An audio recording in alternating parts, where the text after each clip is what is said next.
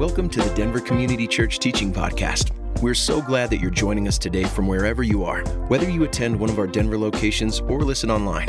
Our hope is to explore and participate in the life of Jesus so that we can be a healing presence in our world.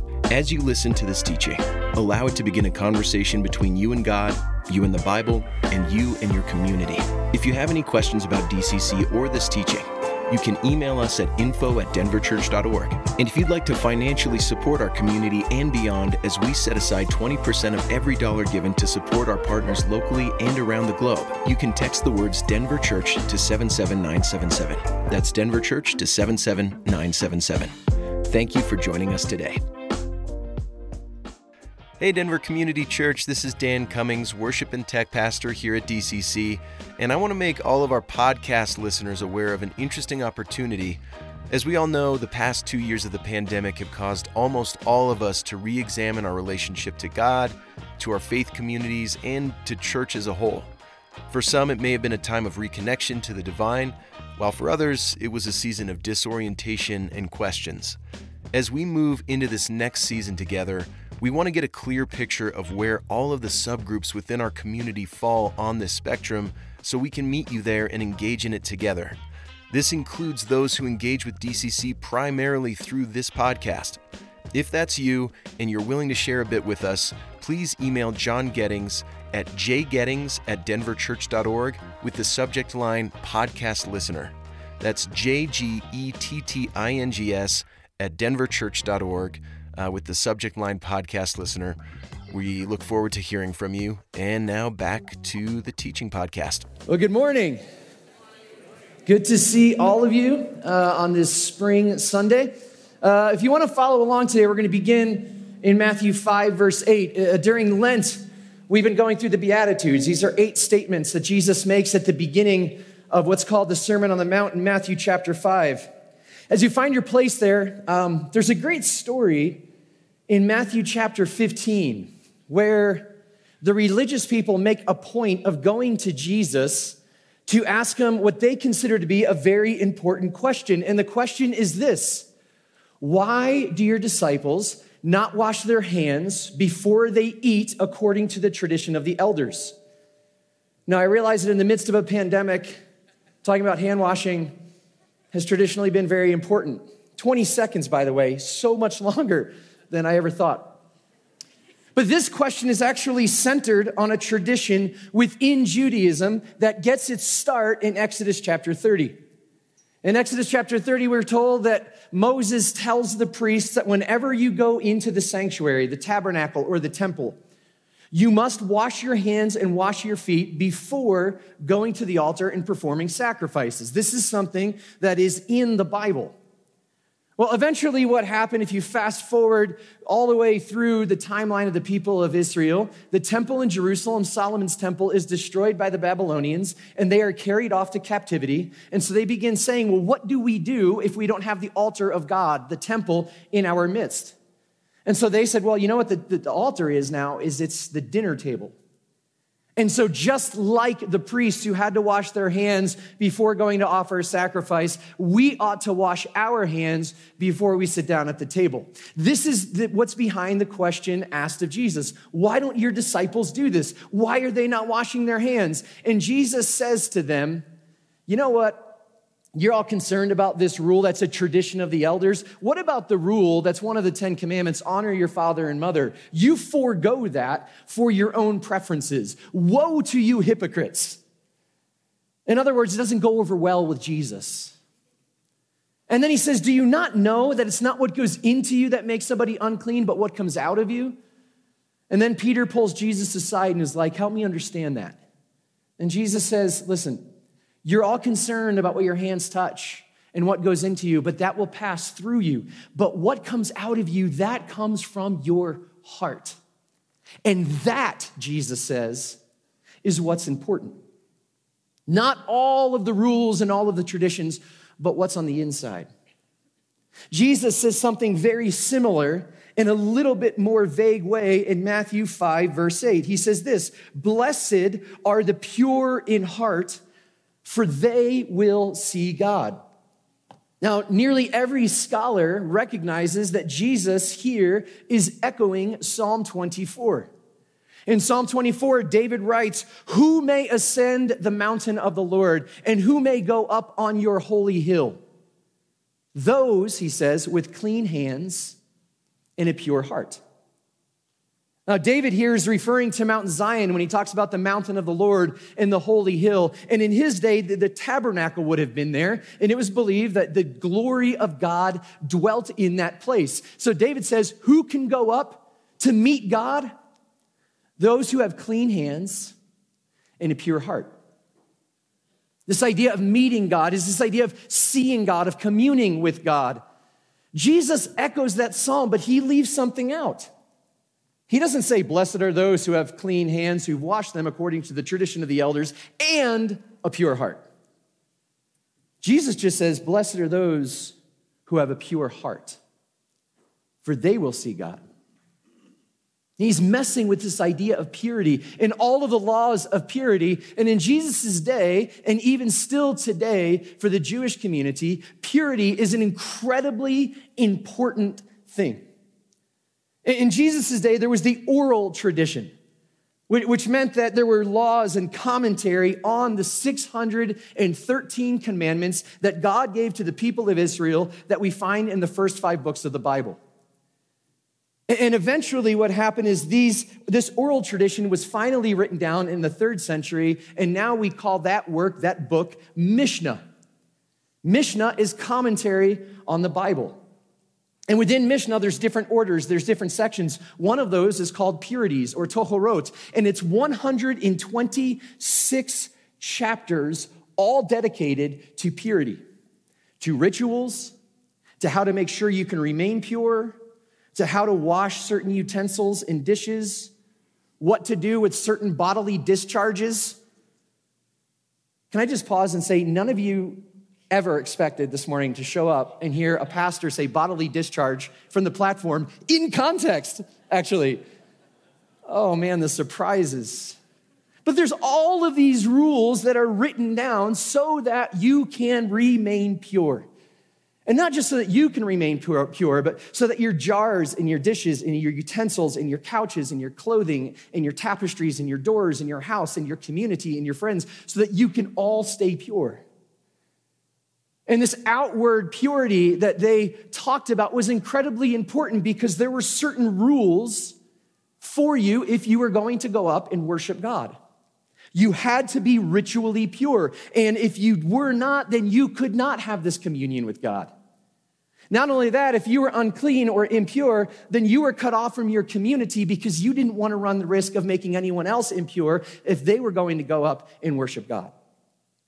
So this idea of purity is incredibly important and very exacting. There's one law that says this: if there is a corpse in the house and all of the doors are closed, all of the doors are unclean. But if there is a corpse in the house and one of the doors is open, only that door is unclean and the rest are clean. I mean, you start getting down to this minutia. There's another law that says this: if there is a vessel that is cracked and cannot hold liquid, but it can hold foodstuffs, then it's clean. But if the handle is broken, then it's unclean. On and on and on and on. Why? Because this reflects the importance of purity and of purity as a condition to go and see God, to ascend the holy hill. But what's interesting is Jesus doesn't really actually play around with any of that. Jesus doesn't get into and add to this commentary. Jesus goes deeper and he talks about the inner life. He says, blessed are the pure in heart. He's not sitting there talking about all of the purity codes and laws and everything else. What Jesus seems to be most concerned about is the heart, which is interesting because how do you prove that you have a clean heart? I mean, what can you do to show people, hey, my heart's pure, I'm good? Like, how do you put that on display? How do you measure it? Because there's no rituals for it. It's just a purity of being, a pure heart, a pure inner life. This is what Jesus is talking about. Now, this idea of purity of heart is not something new with Jesus. This is something the rabbis had talked about in Jesus' day and after and before. And one of the things they pointed out was that this refers to things that can be kept hidden. There's an interesting verse in Leviticus chapter 19, and it says, "Do not hate your sibling in your heart." And the rabbis say this is a commandment about hypocrisy because you can keep it hidden. I mean, let's be honest. How many of us have someone in our life that we don't like? I'm so happy for you who are honest, and for you who have your hand down, you're lying, and we all know it. Of course you do. Now, when you see this person, how do you respond to them? Do you say, you know what? Nobody cares about your phone conversations. Can you please take your phone off speaker mode so you don't have to hear you talking loud and hear echoing back because everything you do is about that annoying? Do you say that? No! You're like, no, we can't be honest. What do? We fake it. Hey, how you doing? How was your weekend? And when they start talking inside, you're like, oh my God, why did I ask the question? Please stop talking. For the love of God, Edward, no one cares that you were in the mountains again, right? You can keep it hidden. So it's interesting they say that God says, do not hate your brother in your heart. Do not reject your brother. Do not separate yourself from your brother in your heart. They say, yeah, this is about hypocrisy because what it's saying is don't live out of alignment outwardly with what's happening inwardly. Oh, that'll preach, won't it? I always know when it does because it gets really quiet in the room. Then there's a little bit of nervous laughter when I recognize it. Don't live out of alignment with what's within. There's a 13th century rabbi named Rambam who talks about this very verse, and Rabbi Joseph Telushkin writes about it, and he says this: "It is possible to observe most of Torah's commandments but still be a repulsive human being, or what Rambam calls a scoundrel with the full permission of Torah." In other words, it's possible to live as a total and complete hypocrite, to have everybody look at you and go, aren't they wonderful? But inside you're filled with death. Jesus, by the way, had a lot to say about hypocrisy. Jesus, in fact, referred to the religious as hypocrites, and that wasn't a compliment. Now, hypocrites is simply the Greek word for actor, and the word comes from the masks that were worn by actors in the ancient theater. Now, keep in mind, the actors were, in that day and age, they were celebrated, they were respected, they were celebrities, just like they are today. But what Jesus was saying to the religious when he said, woe to you hypocrites, is he said, all you're doing is acting. It's not real. You have a mask on. No one can see the real you. What you are doing outwardly is not in alignment with what's happening inwardly. Because Jesus knew that religion somehow lends itself pretty easily to extolling and praising and honoring performance. Now, I know it's really hard to imagine what it would be like to live in a day and age where we celebrate performance. Where we celebrate somebody's life outwardly not being in full alignment with what's happening inwardly. And somehow, we now have this brand new tool at our disposal just to turn the volume knob up on a little bit of, performative Christianity, don't we? We're going to post the right thing. We're going to repost the right thing. I mean, you guys remember last Sunday night what you were doing? Anyone? Did anything happen last Sunday that people were talking about? It was interesting. If you were watching the Oscars, Chris Rock made a comment. Will Smith slapped him. That's the short story. And when it happened, if you were like me, you were like, that was hilarious. Oh, no, that was dead serious. So my wife and I are talking about whether or not it was real or not. So I just Google Will Smith, Chris Rock. It was already trending on Twitter. And it was just comment after comment after comment after comment after comment, all about people's hot takes on it. As though we need to hear from that many people. Then the next day, Will Smith posts an apology, and he directs it to Chris Rock. And everyone was like, oh, good, now we can put this one to bed. No. We all felt compelled to keep posting and commenting, making a statement about the statement that he made. And then Chris Rock goes on tour, and then everyone wants to know what he's going to say. We just can't stop posting. I've actually received direct messages from people after a tragedy, whether it's a shooting or whether it's police brutality or whether there's, I don't know, some sort of awful thing that happens at a school. People, are you going to post on it? No, not all the time. Because I don't feel compelled to post and to comment on every single thing that's happening in our culture. Cole Arthur Riley, the creator of Black Liturgies, actually wrote an article about that this week, and this is what she had to say. She said, we've learned to perform our grief in the public arena. History is unfolding every day, and every day people are at once trying to make sense of it and prove that they are on the right side of it.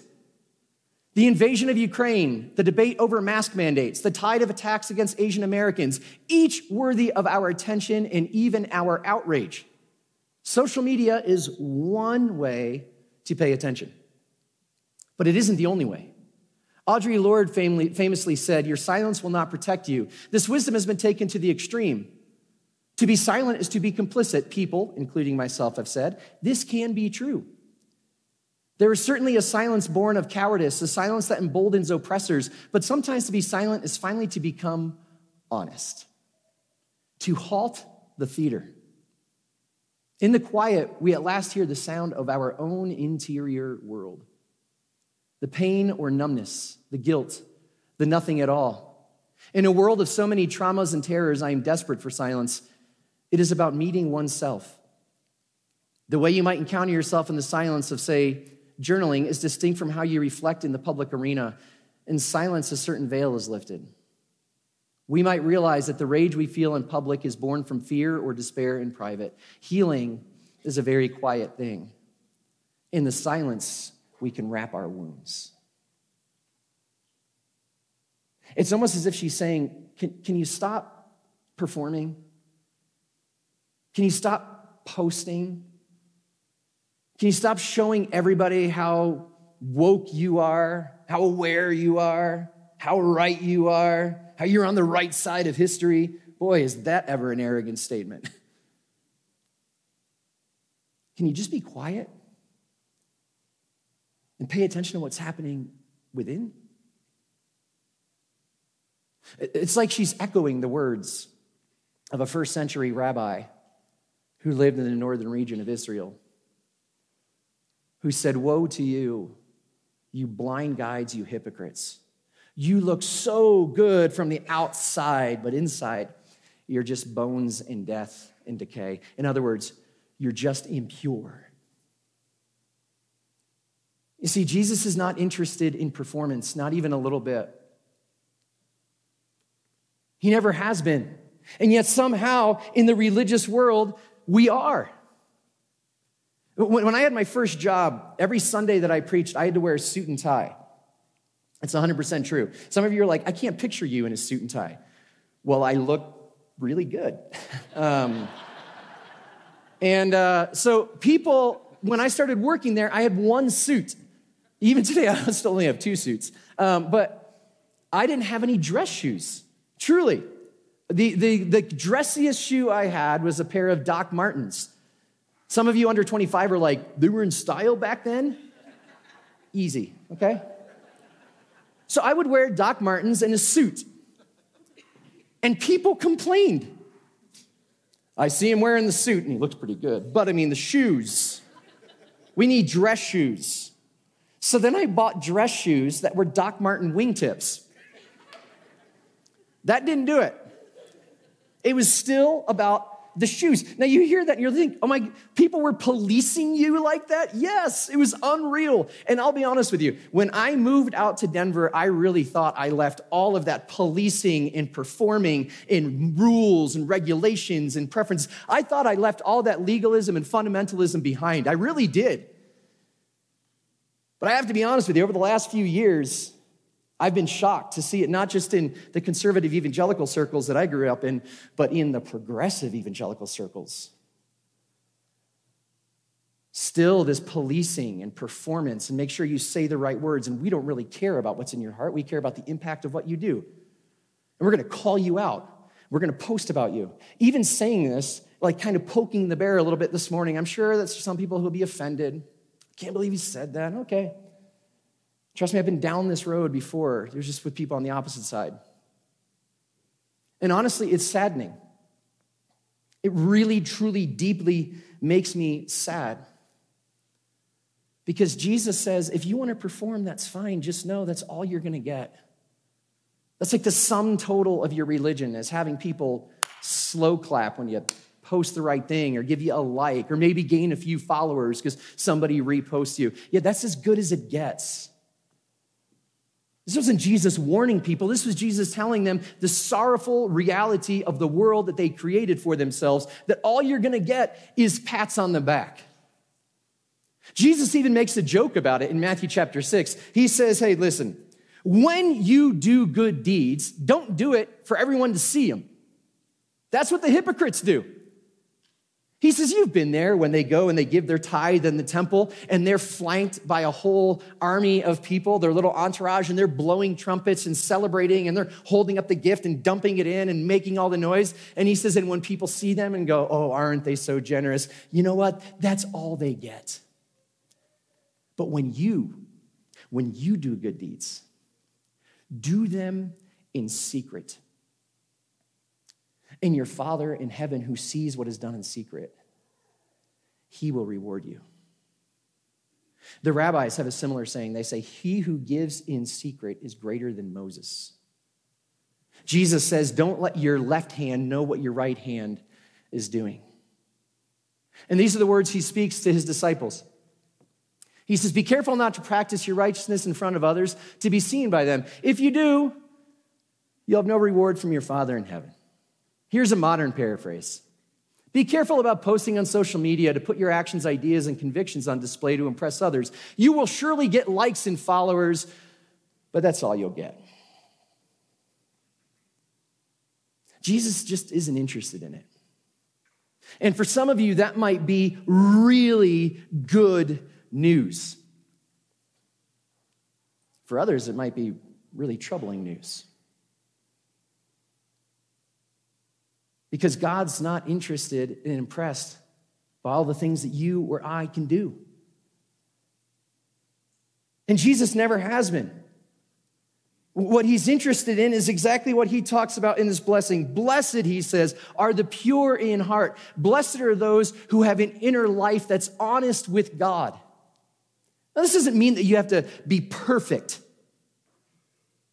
One commentator pointed towards someone who has communion with God is not the Pharisee who stands up and prays and looks at this sinner tax collector beside him and says, oh, Lord God, thank you for not making me like this horrible sinner next to me. Isn't that a great prayer, by the way? I mean, like funny great.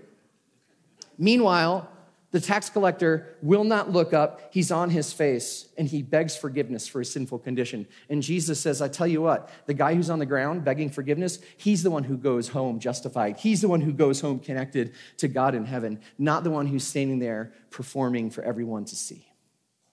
This is what Jesus celebrates. This is what he promises. This is what he says we are to pursue. And that can be good news, and that can be bad news. But Jesus cuts through all of the performance.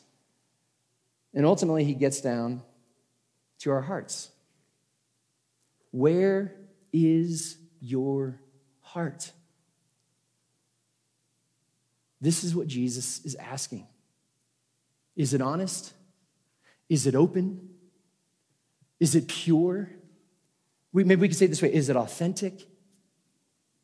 Is it in alignment with the way that you're living outwardly, or is it out of alignment with the way that you're acting outwardly? Now, some of you may be here thinking, well, how do you know what's in my heart? I don't. And I'm not proposing to.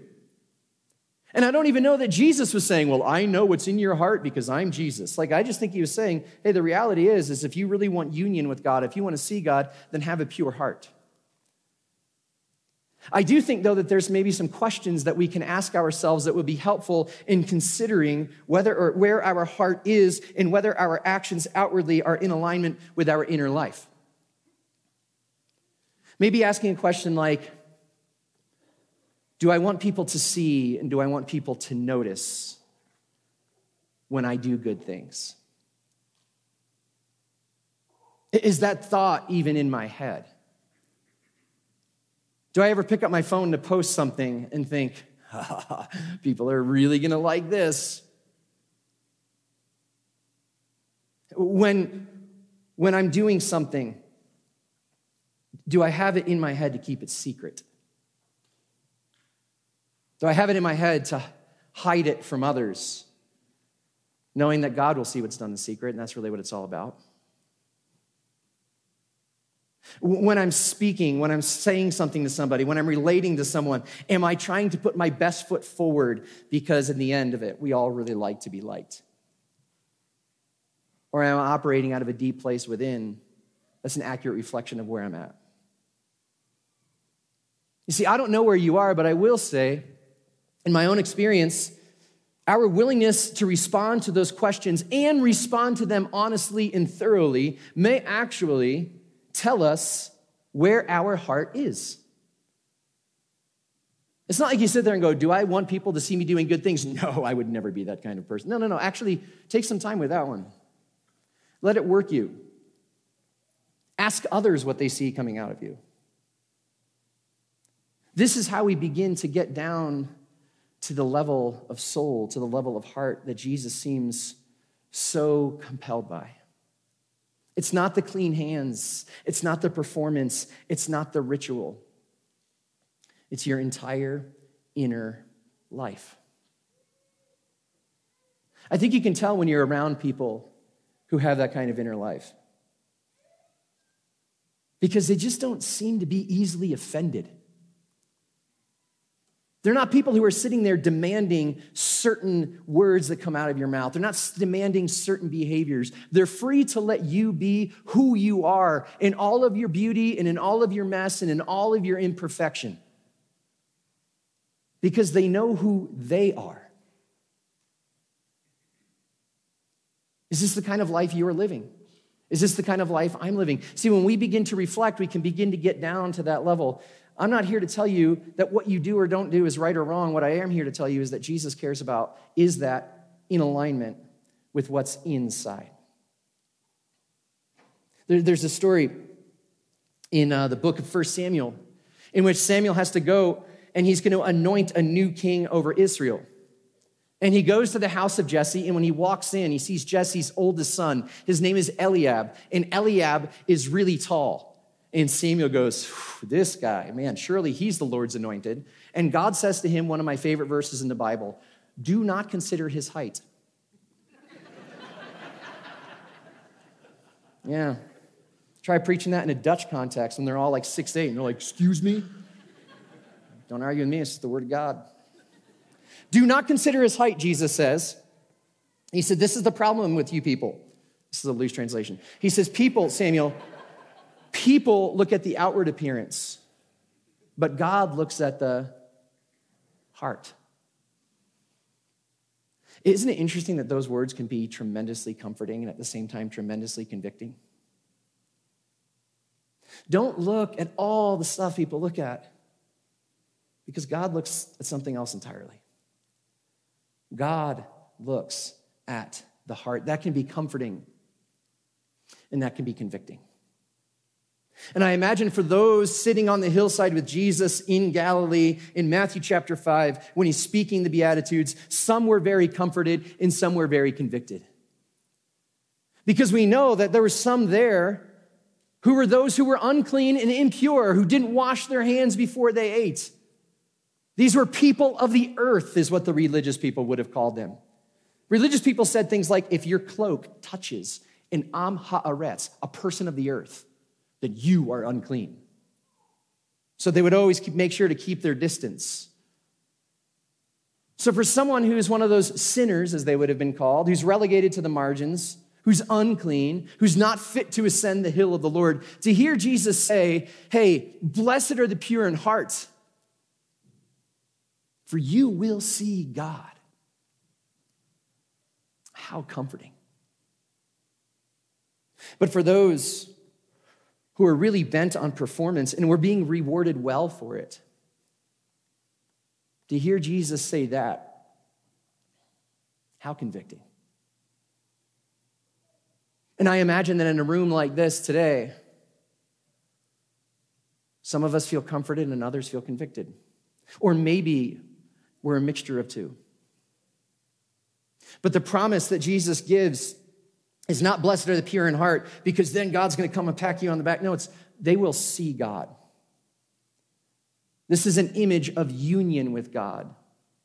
Psalm 24, it's about ascending the holy hill. It's about going. It's about worshiping. It's about intimacy. It's about knowing.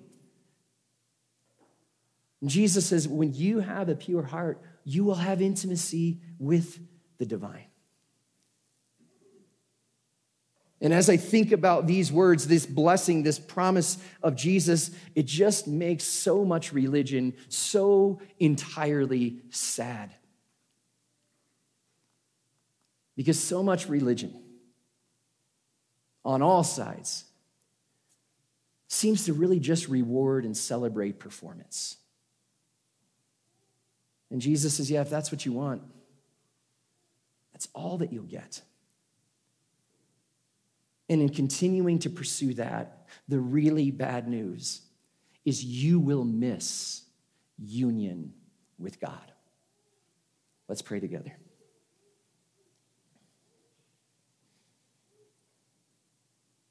God, I know these ideas are piercing. And they cut us open. They ask us to look inside, examine our motives, be honest about what's within. And I ask that we would have the courage to be those who do that. That we would be those who, like Jesus, are concerned about our inner life far more than all the ways that we can perform, that we can act, that make sure we say the right things the right way.